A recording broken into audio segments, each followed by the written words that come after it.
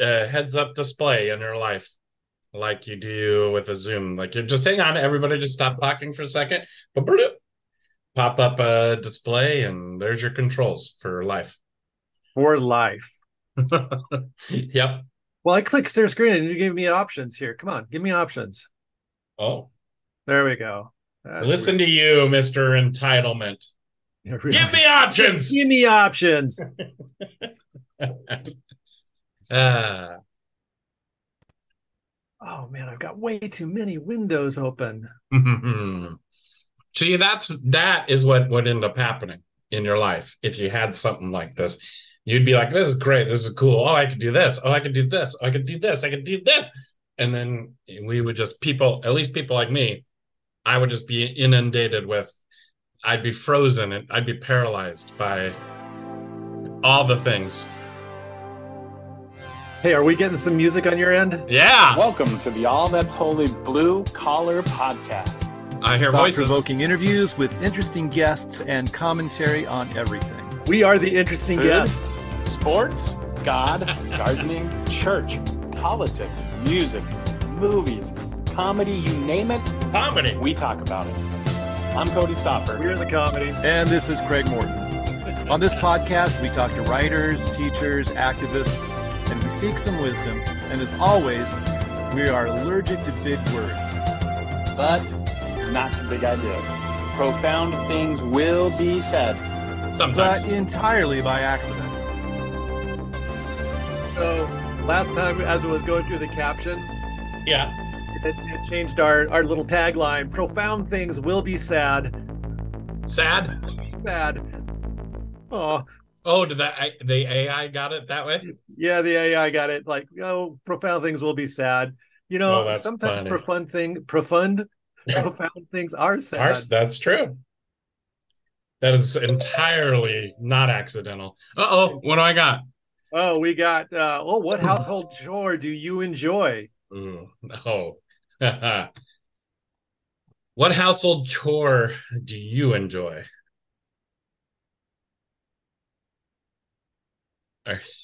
You go first. You know, it's really rough because sometimes it's not what's hard is to get into the chore. Yeah. Because there's always a big Oh, list that's to true. do, you know? Yeah. But once I start like one thing, it cascades into a whole thing. And so Yeah. That's I so think true. I do enjoy dusting and vacuuming day. Mm. You know, and so I dust the shelves, dust the clock, dust the the ceiling fans, dust the air intake vent. I got to get a ladder to do that. Sure. And now all the You're dust taller has than me, though. fallen, so now it's time to sweep and mop and Yeah. clean the counters. And I Mm. kind of like that because I really like the way carpet looks after it's been vacuumed. Not just Yeah. so much Oh, all the yeah. garbage stuff, but Yeah. it's got that kind of baseball outfield look, you Got a know? pattern. Got a pattern to it. Yeah, and it's like Yeah. sometimes I wish I could just get rid of all the furniture and just do different designs. But That'd be cool. so yeah, I think that's what I'd go with. Dusting and vacuuming, or dusting and vacuum day, huh? Yeah, Well, so the Sesh, our outline Dealy Bob app thing, yes. had you start first, but now it Oh, says end Cody's turn, which was my turn. So you get there we go. Your turn. oh, okay. Now it's my turn as you. Okay. Well, let's see, my favorite household chore.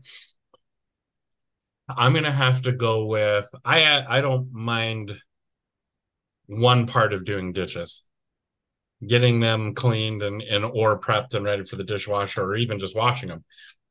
However, for some reason, putting them away, I hate. I don't know why. It's the easiest part of the whole thing, I kind of but hear you. Yeah. but I don't know why. I don't enjoy that part. So what ends up happening is I'll say to myself, or I'll think someone else should do that. I did all this. Someone else should do this part, and so then it just sits there, and then the dishes back up, and then I hate the dishes all of a sudden Oh, doing all of them yeah. because it It's gets like so they're stacked up back clean in up. the dishwasher, Yeah, dirty in the sink. yeah. Yeah. Yep. So I don't know maybe there's something psychological there about doing the final part of the task. theologically, I think that says something about the importance of regular confession. Ooh, To remember when get we all used to that do that? backed up stuff put away. Yeah. Remember when we used to do confession on here? That's right. Yeah, we used to schedule things according to kind of a liturgical Liturgical. schedule. Yeah. Yeah. We bucked that. We bucked that system. Well, we could try to do that again with Sesh. I bet it would do it. So. Oh yeah, you're right. You could name these sections. But right. Here's the cool thing. You and I, we're slightly different generations, but nowadays we're old guys, right? Mm-hmm. And I think they call me middle-aged. Middle-aged. I'm middle-aged. Okay, fine. All right. Yeah, right. There's a little gray in your beard. I see it right there. But we're of that generation that, me more so than you, it's like, what are the statistics? It's like, of double income households, it's still assumed that if it's a partnership with a man and a woman, that the woman does what, like 60 or 70% of the household chores. And I don't know, that's always seemed abysmal and rotten and nasty. It does. It's got to be 50-50 because we both live here. Yeah, that would be fair. All right. We jumped into that one now. That's an assumption that people make, don't you think? When they see a two-partner household, they assume, or it's an assumption. Maybe, you know what it is? It's the people going into the partnership. You have to deal with your assumptions about who's going to, if you don't do that first. That's something I stress in any premarital counseling that I might do. Like, hey, you probably are assuming this is how it's going to go in your household because with your parents or in your household, this is how it went. You better have some discussions about this, splitting up these tasks and roles. I may be too liberal of a pastor, because I sometimes I kind of think I kind of like it when people just cohabitate. It just takes one more thing off of my to-do list. That's true. But I do miss the conversations like premarital counseling. Yeah. Those are great conversations. That's the best one, or one of the best ones right there, I think. Yeah, and when it's the cohabiting thing, people just kind of slide into that reality and learn it as they go. And for the most part, in fact, I believe the statistics are quite good for cohabiting these days. Yeah, I've heard that. As far as, especially if it turns into a marriage, the tenure of that marriage is greater than the previous average, I think, or something like that. So I'm getting pop-ups on my screen here. But so hey, continuing our outline assumptions. We've been talking about theological assumptions, and I kind of thought about some of the theological assumptions that go around Christmas. And one of the things that Pete Enns has on his Bible for Normal People podcast is every once in a while he'll take a book of the Bible and it'll be like, Pete destroys Genesis. Pete destroys the book of Judges. Oh boy. And I kind of wonder, maybe he's already done one on destroying Christmas. But my thought was, does history destroy Christmas? And how do you deal with that? Oh yeah, no, we've been having conversations about this lately because we are going through a book called Zealot by Reza Aslan. Have you heard that one before? Right. Yep. Yeah. Okay. He takes he wants to do a historical context of Jesus, which is all fine. That's good. That's good stuff to learn. But then he does himself form some, not assumptions, but he takes some leaps. He assumes, he'll even say things like, we don't know the size of this city, for example, Galilee, but I'm going to, for the purposes of my book, basically, I'm going to assume it's this size, just this, and then that factors into his construction of the historical Jesus. So even at least he states his assumption. It's true, he does. In the footnotes, though, you have to go search for it. Oh, all right. Yeah. But that's fine. At least he does even include that. I will say, I have no problem at all with exploring the historic context. I'm all about that. I mean, I'm me. I'm cool. Yeah, I'm great with that. However, I will say, story. Exactly. I will say that at a certain point in the book, I learned something about myself that when this is in our group setting in our class, everyone's just kind of like, oh, I didn't know that. Oh, this is true. Oh, this is, I find myself going, I may just be a natural contradictory type person, because I'm like, he is stating things so like this is how it was. And I'm like, no, your thing leads to questions about it might not be this way. But to take the leap to, oh no, this is historically certain that Jesus was not making any his claims, he was not truly a peacemaker. That was one of his claims. He's not, really? not, yeah. He encouraged his folks, pack some swords, be ready to fight. Oh, he falls into that. Right. But stuff like that's just one small sample. But others, he's like, he was a revolutionary, which is fine. I agree with that.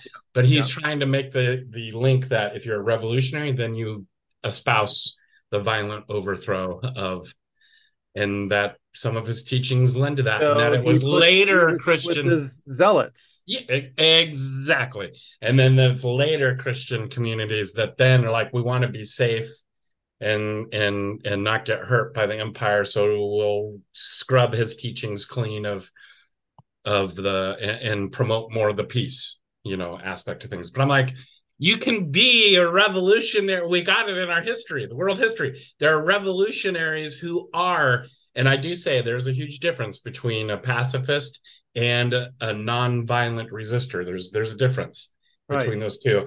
And you can be a revolutionary, non-violent resistor. It happens. It can be done. And I can make the case that that's what Jesus was. But he's making his construct of, no, that's all hogwash. Jesus was a zealot, as we say. Okay. So does he end up ruining Christmas? Well, so a little bit, he talks about, he talks about. Or does he just ruin Jesus? Yeah, you're right. Yeah, I would say he ruins him. I got to tamper down because then there's people in our class who are like, yeah, I agree with this. There's absolutely no divine stuff going on here. And I'm like, oh no. We got to keep, it's okay to keep some sacred in this. Yeah. Yeah. Then anyway, I digress. Back to Christmas. Yeah. So, I mean, because he does talk about, of course, the dates, these things, dates of Herod, virgin birth, because those do play into, those theological constructs later by the church. He points those out. So, yes. So I'm trying to remember as a kid when it first kind of hit me that, it was, when did Jesus show up? Anywhere from 3 BC to, 6 AD. And then all of a sudden it's like, well, how can it be BC if the C is when he shows up? Right. Then he couldn't have shown up before he shows up. And I just remember as a kid going like, that doesn't logically make sense. But then realizing, oh yeah, that's all based on, other factors and historical, data. And then it's like, oh yeah, there weren't any magi, or there were magi, but there weren't 3. There were just 3 gifts. It could have been 1 magi. It's like, oh, it could have been 2, it could have been 20. Yeah. These are fun to talk about. But it opens it up to so much of the kind of myth making that we've created has scant historical backing. Oh, yes. And I think one of the ones that I really like playing with is leaning on, is it Isaiah 7 that says, a virgin shall bear a son, about, and he will be called Emmanuel. Yeah. I mean, that's a major Christmas theme. Yes. The presence. But Isaiah's prophecy has has very little of anything to do with Jesus, perhaps. Yeah. I think, wasn't it Hezekiah or something like that? Yeah. Oh, sure. Well, it's a, I think, right, isn't the understanding or whatever, it doesn't have to be mutually. Correct. Yeah. It's not mutually exclusive. Yeah. But, I remember growing up, it had one meaning. That's right. Exactly. Yeah. But you had to mature to get to this. It's already been used once. I mean, it's a little worn now. I mean, so yeah. So Jesus is cool, and Matthew is always going to like go back to the prophets and does that all the time and says, to show things in another light. That's right. But I think the part of that was the Hebrew understanding of what the word virgin there meant, and that it means a maiden, a young woman. Yep. And then how there is this tradition that moves from a young woman to the miraculous, immaculate conception. Immaculate? Yeah. No. Yeah, whatever. Yeah. And moves to that kind of thing. It's like, well, that's not necessary. So if you say, well, yeah, Mary maybe probably I had sex with Joseph, or and does that destroy Jesus? Ooh. Oof. But the whole virgin birth thing is a tradition that's added onto the original meanings of these Greek and Hebrew terms. Oh yeah. And I really don't know what to do with that, and that's a place where like history kind of gets messy. Fuzzy, messy, complicated, complex. Yeah. Choose a word. Yes. Well. Yeah, and you. So the one thing that people cling to are the nativity scenes, or creche, as you say. Yep. It's how much of that is almost zero of which is mentioned in the Bible. Yeah. And so it's somebody's flannel graph, St. Francis, that ended up getting like made a permanent thing. Yeah. When really he was just I mean, it should be recognized for what it was, and even used for what it was, a simple teaching tool, not about the way it was, but I mean, there's elements in it that are metaphorical, that teach a lesson, or highlight maybe a emphasis of who Jesus is or was, or what his purpose was. I wonder if there's something in our minds because of kind of this modernity, Enlightenment mindset that says, if we have this metaphor from St. Francis, back in the 1200s, by the time 1600s come around, and Reformation and this Enlightenment movement and scholasticism, and do we need to take those metaphors and make them hard and fast, black and white, historical fact? Right. How did that movement take place? And I don't know if any preacher actually said, hey, look at that nativity scene. That's exactly how it happened. That's the way it was. But there's something in our minds that turns it that way, I think. Yeah. So. Especially with the repeated use, it just becomes part of the environment that you accept or whatever. Yeah. Yeah, so I haven't spent too much time. Have you tried to destroy people's Christmas myths? No.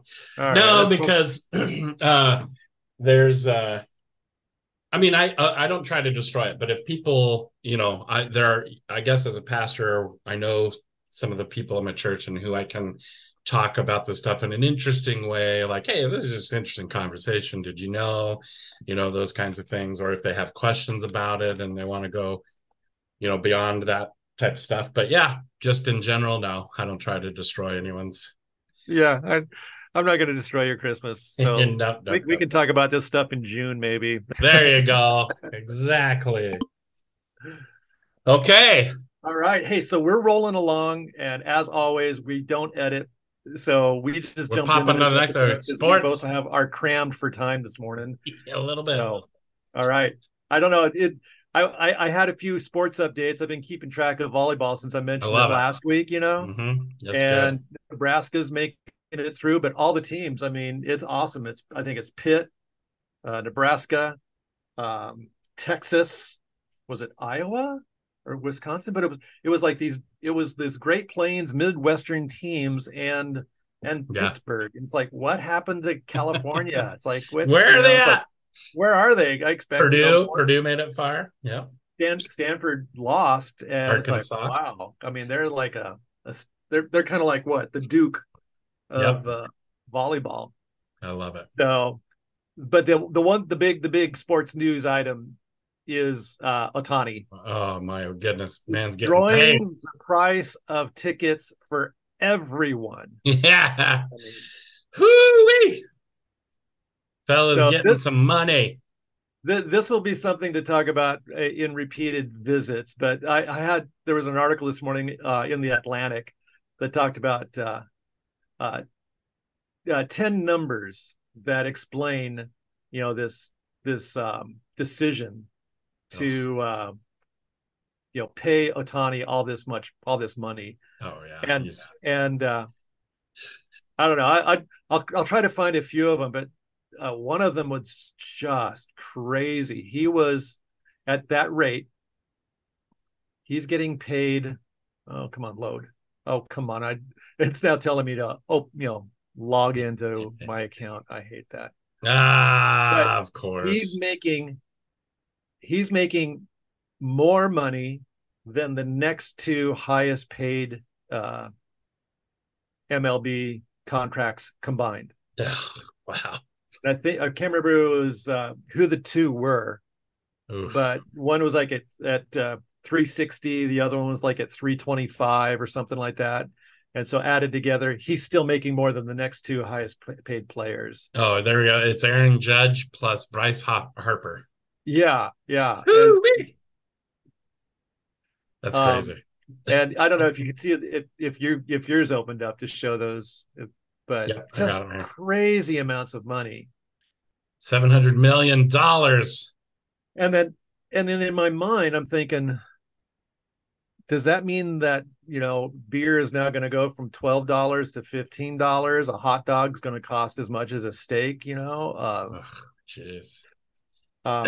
Maybe. While it's kind of cool and a little numbers game, it's just, is there a point where it just implodes? Because how are fans going to keep paying that to support those salaries? But I guess they got the money on hand.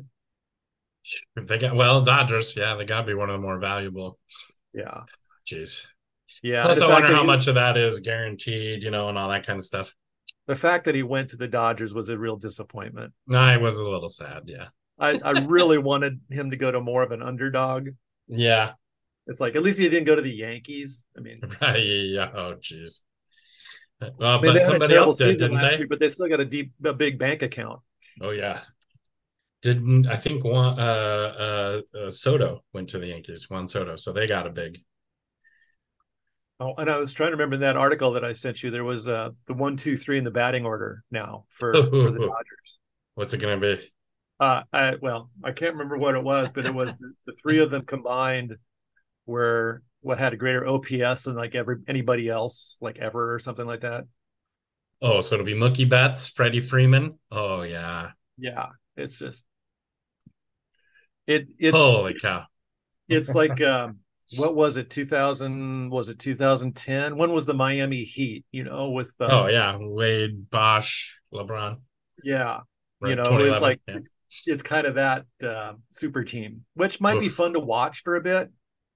On the other hand, part of me thinks, well, don't destroy the sport, right? Because it's poor baseball is just barely limping out of a big dark cave that it's been in. It has been for a little while. Yet somehow it's got, at least one team's got that money. Man. Woo-wee. Yeah. But he is, like we say, he's an unprecedented player. Probably will never see another one like him for sure in our lifetime. Maybe never. Oh yeah, and that's one of the things about that article in the Atlantic that it was interesting. It does push that point. Yes. I mean, this is somebody who, yes, it's once, not even a generation. It might be a lifetime. That's ever once like this comes along. Ever. Yeah. It's like, which is remarkable. I mean, he's 28. He potentially has another 10 years of playing life. Ooh-wee. I mean, it's not impossible to think of a 38-year-old baseball player. Oh yeah. Especially if he comes off the mound and if they after a certain batter or a utility fielder or something. Now that he might not pitch much at all this next year because of the surgery. Yeah. But I'm sure that was rolled into the price and the expectation for the future. Yes, but I can see down the ways. I mean, what is he, 6'4"? Yeah, yeah. I mean, if they need to protect his arm, throw him on first base. My goodness, what a target! Ooh-wee. Incredible. Money. It would be interesting to see him cross over. Yeah. So like Michael Jordan played baseball for a little bit. Oh, bring him over to basketball. Throw Tony into basketball. See how he does. Oh boy. I wouldn't be half surprised if he would do a pretty decent job. I mean, he's got to be. Yeah, he was obviously athletic, so probably translates some of his stuff. Just got to translate, I'm sure. All right, so I'm waiting for a phone call. You got Yep. places to go. I'm going to hit the agenda button. Let's And we're move it gonna skip along. the Patreon Oh, commercial. speaking Just of money, log speaking of into 70, Patreon. Just make it quick. Send speaking of us $700 million contract, Yeah, 70 that's right. million a year. We are just Peanuts. $999 short on that. We're only, our contract with you would be just mere peanuts compared to, and not ballpark peanuts, which are now apparently going to be $10 per ounce at Yeah, the really. I baseball was like, park, but regular but peanuts, so $2 a month. part of that goal is that we get that $250,000 so that we can do podcasts from the coolest minor league ballparks across the country. Wouldn't that be, you definitely want to get updates from those. So that's one of our goals. And you can Yeah. help us with $2 a month. All right. Or just 1 month at $250,000. You pick. You pick. Yeah. Stretch it out, or one-time purchase. Oh boy.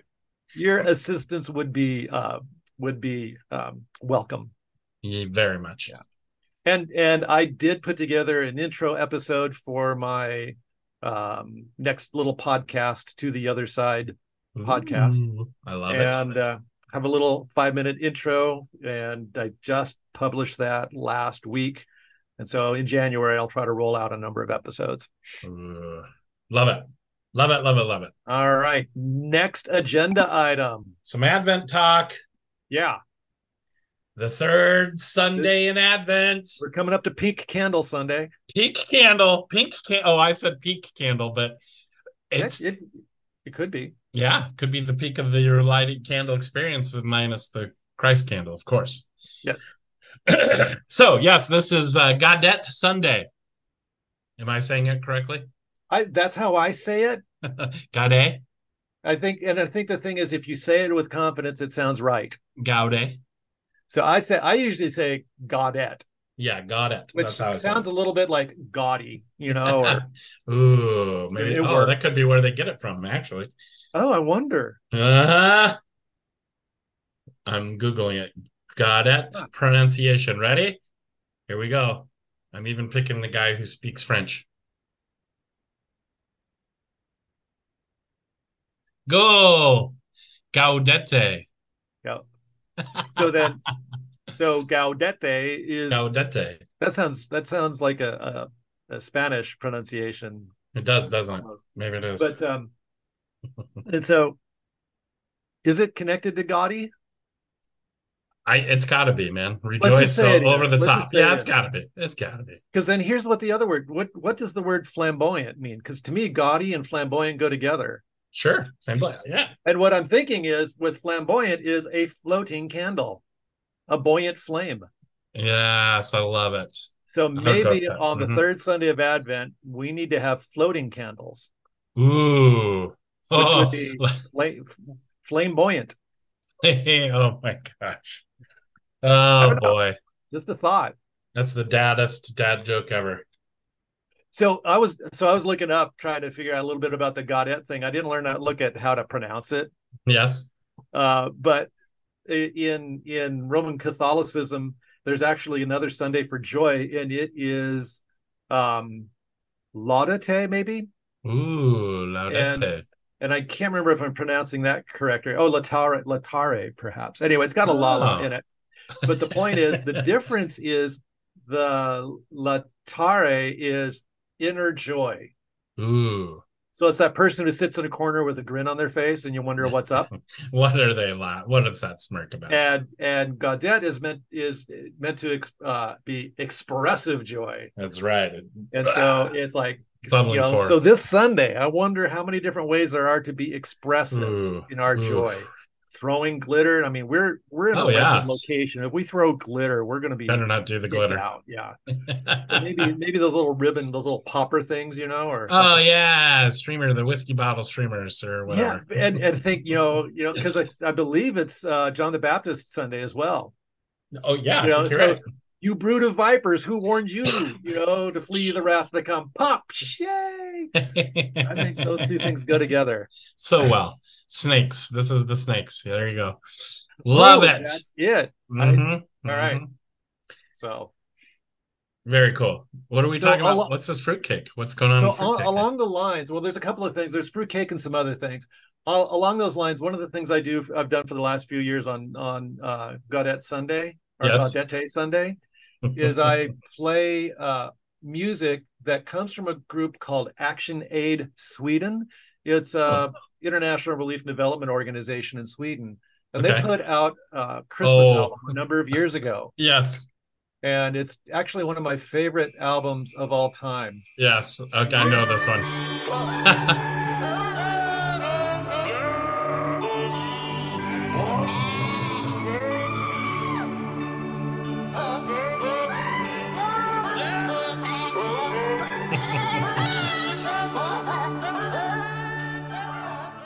I love it. It's the goats. Action Aid Sweden has an EP. I found it on Spotify and on YouTube, and it's goats singing "Joy to the World." Goat edition. It's a little bit. I really like it. Like, why doesn't Heifer Project have cows doing Christmas carols? Yeah, that'd be good. Kind of miss out on something. Yep. But the other one is a recent Christmas album that I've just recently discovered and was really impressed with. Yes. If I can find it here. Have you ever heard of the Superions? No. So you're probably too young to be a B-52s fan. Well, I know about B-52s. So. Okay, yeah.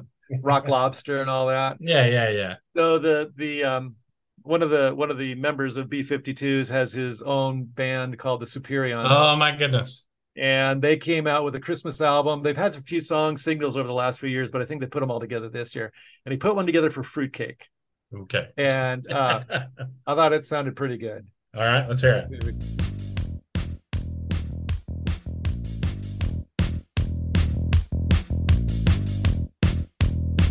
Let's see, here's the voice. What you making? Fruitcake. What you baking? Fruitcake. Candy cherries, red dye number 2. Green cherries, green ones too. It's fruitcake. It's fruitcake. Pecans or walnuts. Citrus peel. Lots of stuff. Add what you feel. Sticks of butter. Cinnamon. Molasses. Lots of dark rum. Oh yeah, load it up. Artificial color. Artificial flavor. If your family don't want it, give it to a neighbor. It's fruitcake. It's fruitcake. Cake. What you making? Fruitcake. What you baking? Fruitcake. Love it. So yeah, that's going to be on my playlist for Sunday. I don't know if we'll do it for congregational singing, but usually I have the goats set up as like a prelude with the goats. Just roll right over into fruitcake. Oh, that's great. Yes. No, do you have anything like that you can roll out for this joy-filled, expressive Sunday? I'm interested in one that it recommended based off of that one. All right. And it's the Home Alones is the name of the artist. Oh, really? Yeah. Let's see. Google them or Spotify search them. All right. And maybe we try the Wet Bandits, maybe? The song The Wet Bandits. Let's hear that. All right. Did you find it? Got it. Okay, let's hear it. Let's see it. This is...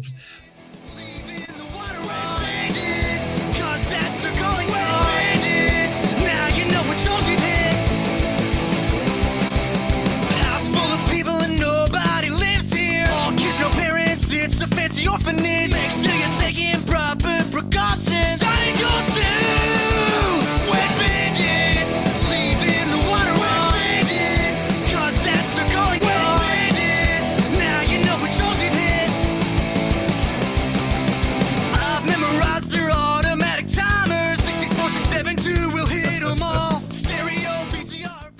I kind of like the sound of it. Missing the Christmas feel.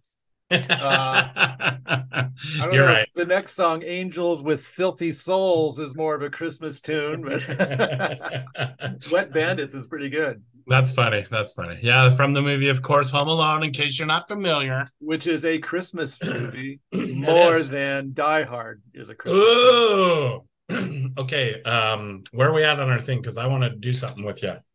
We're good. Yeah. If we're close to closing time. Okay.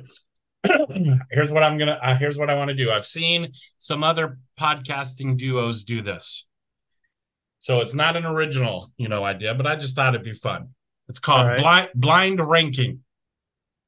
So what happens is I'm going to give you 5, and in this case, the subject is Christmas movie titles. Oh, you're going to hear them. You don't know what's coming. So you have from 1 to 5. You have to slot the movie in without knowing what's going to come next. Okay. Okay. So 1 through 5. All right. Are you ready? You prepared for this? Yes. Okay. These are going to all be classics though. So let's begin with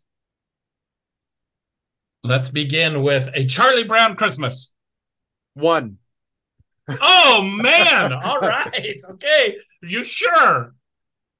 You want to give it the 1 spot already. Okay. Probably. Yeah. Okay. All right. Next movie. National Lampoon's Christmas Vacation. Ooh. I'll give it a 3. A 3. Okay. Leaving some room for above or below. Yeah. Okay. How about the movie Elf? Ooh. That would have been a 3. That could have been number 3. So now you got to get 2 or 4. It's going to go 4. 4. More like a 3.25. Ooh.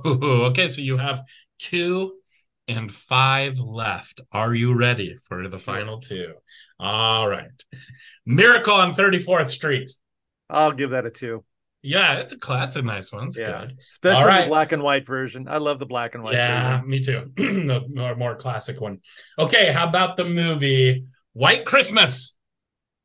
It'll go 5 because there's no other slots left. And that works. That works. Yeah. You're happy with that? So at number 1. Yeah, I'm pretty happy. Yeah, so number 1, you have Charlie Brown Christmas. I would have pushed Elf up a little bit higher. Yeah, and I'm glad you didn't ask about It's a Wonderful Life because you only had 5 places. I know. I knew you hate that one, so I wasn't going to throw that there. So number 1, you had what did I say? Charlie Brown Christmas. Number 2 was Miracle on 34th Street. 3 was Elf. 4 was what did I say? No, National Lampoon's. 3 was Lampoon.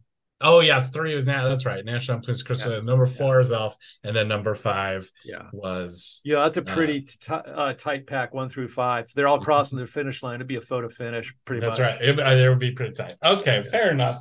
Well, there you go. That was fun. Maybe every now and then we could do that when it feels appropriate. I think that's good. Yeah. Yeah. Blind ranking. Yeah. Yeah. You can catch me next time with one, or I think we'll work on that. Okay. Yeah, so we've got a busy schedule. You got any more time? Maybe a couple. Actually, minutes. No, you do not. Yeah, I was gonna say. So I'll tell you what, we're gonna jump to the next agenda item, which is the last thing. Ooh. Oh my gosh, I don't like that question. Ooh, what would your action figure catchphrase be? Okay. Oh, you're first this time. Let's follow. You go. What my action figure?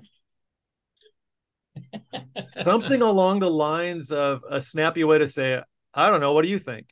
I don't know. What do you think? So when I get done with a sermon, one of the things as a concluding phrase that I had tried for a while was, but I could be wrong. But I could be wrong. And it's has biblical basis. 1 Corinthians 8:2. Anybody who says they know something already proves they don't know anything. Ooh. So it's I don't know. What do you think? That's a good one. It makes sense to me. How about jeez, boy. I don't know what I would say for an action figure catchphrase. I used to, when I was a kid, when I was in high school, I used to make a joke that I would tell everyone anything for a quarter. Anything for a quarter. You know, I don't know. You know, small gifts are important, but because I in the Methodist Church, you do a big thing on financial stewardship, like in what, October or something like that. Yep. Try to do. I don't know. That catchphrase could be a problem. I know. Well, now it needs to be adjusted for inflation, so we'll say anything for $2. Well, for our Patreon. Back to our Patreon thing. Anything for a quarter. Yeah, that's right. We could, one thing we could do just as an introductory Patreon bonus to people who do commit to $2, maybe we can say you get to write one icebreaker question for an episode. Ooh, that'd be good. Or come up with the scenario for the blind. Yeah. Give us a topic for the, Yeah. Thinking. But I do like the questions. Yeah. Yeah. That'd be fun. All right. Hey, I gotta go. Yeah, you gotta go. I gotta go. You got phone calls to make or receive or whatever it is on the way. Yeah. Yeah. So, hey, thanks. Good to see you. Good to see and hear you too, my friend. And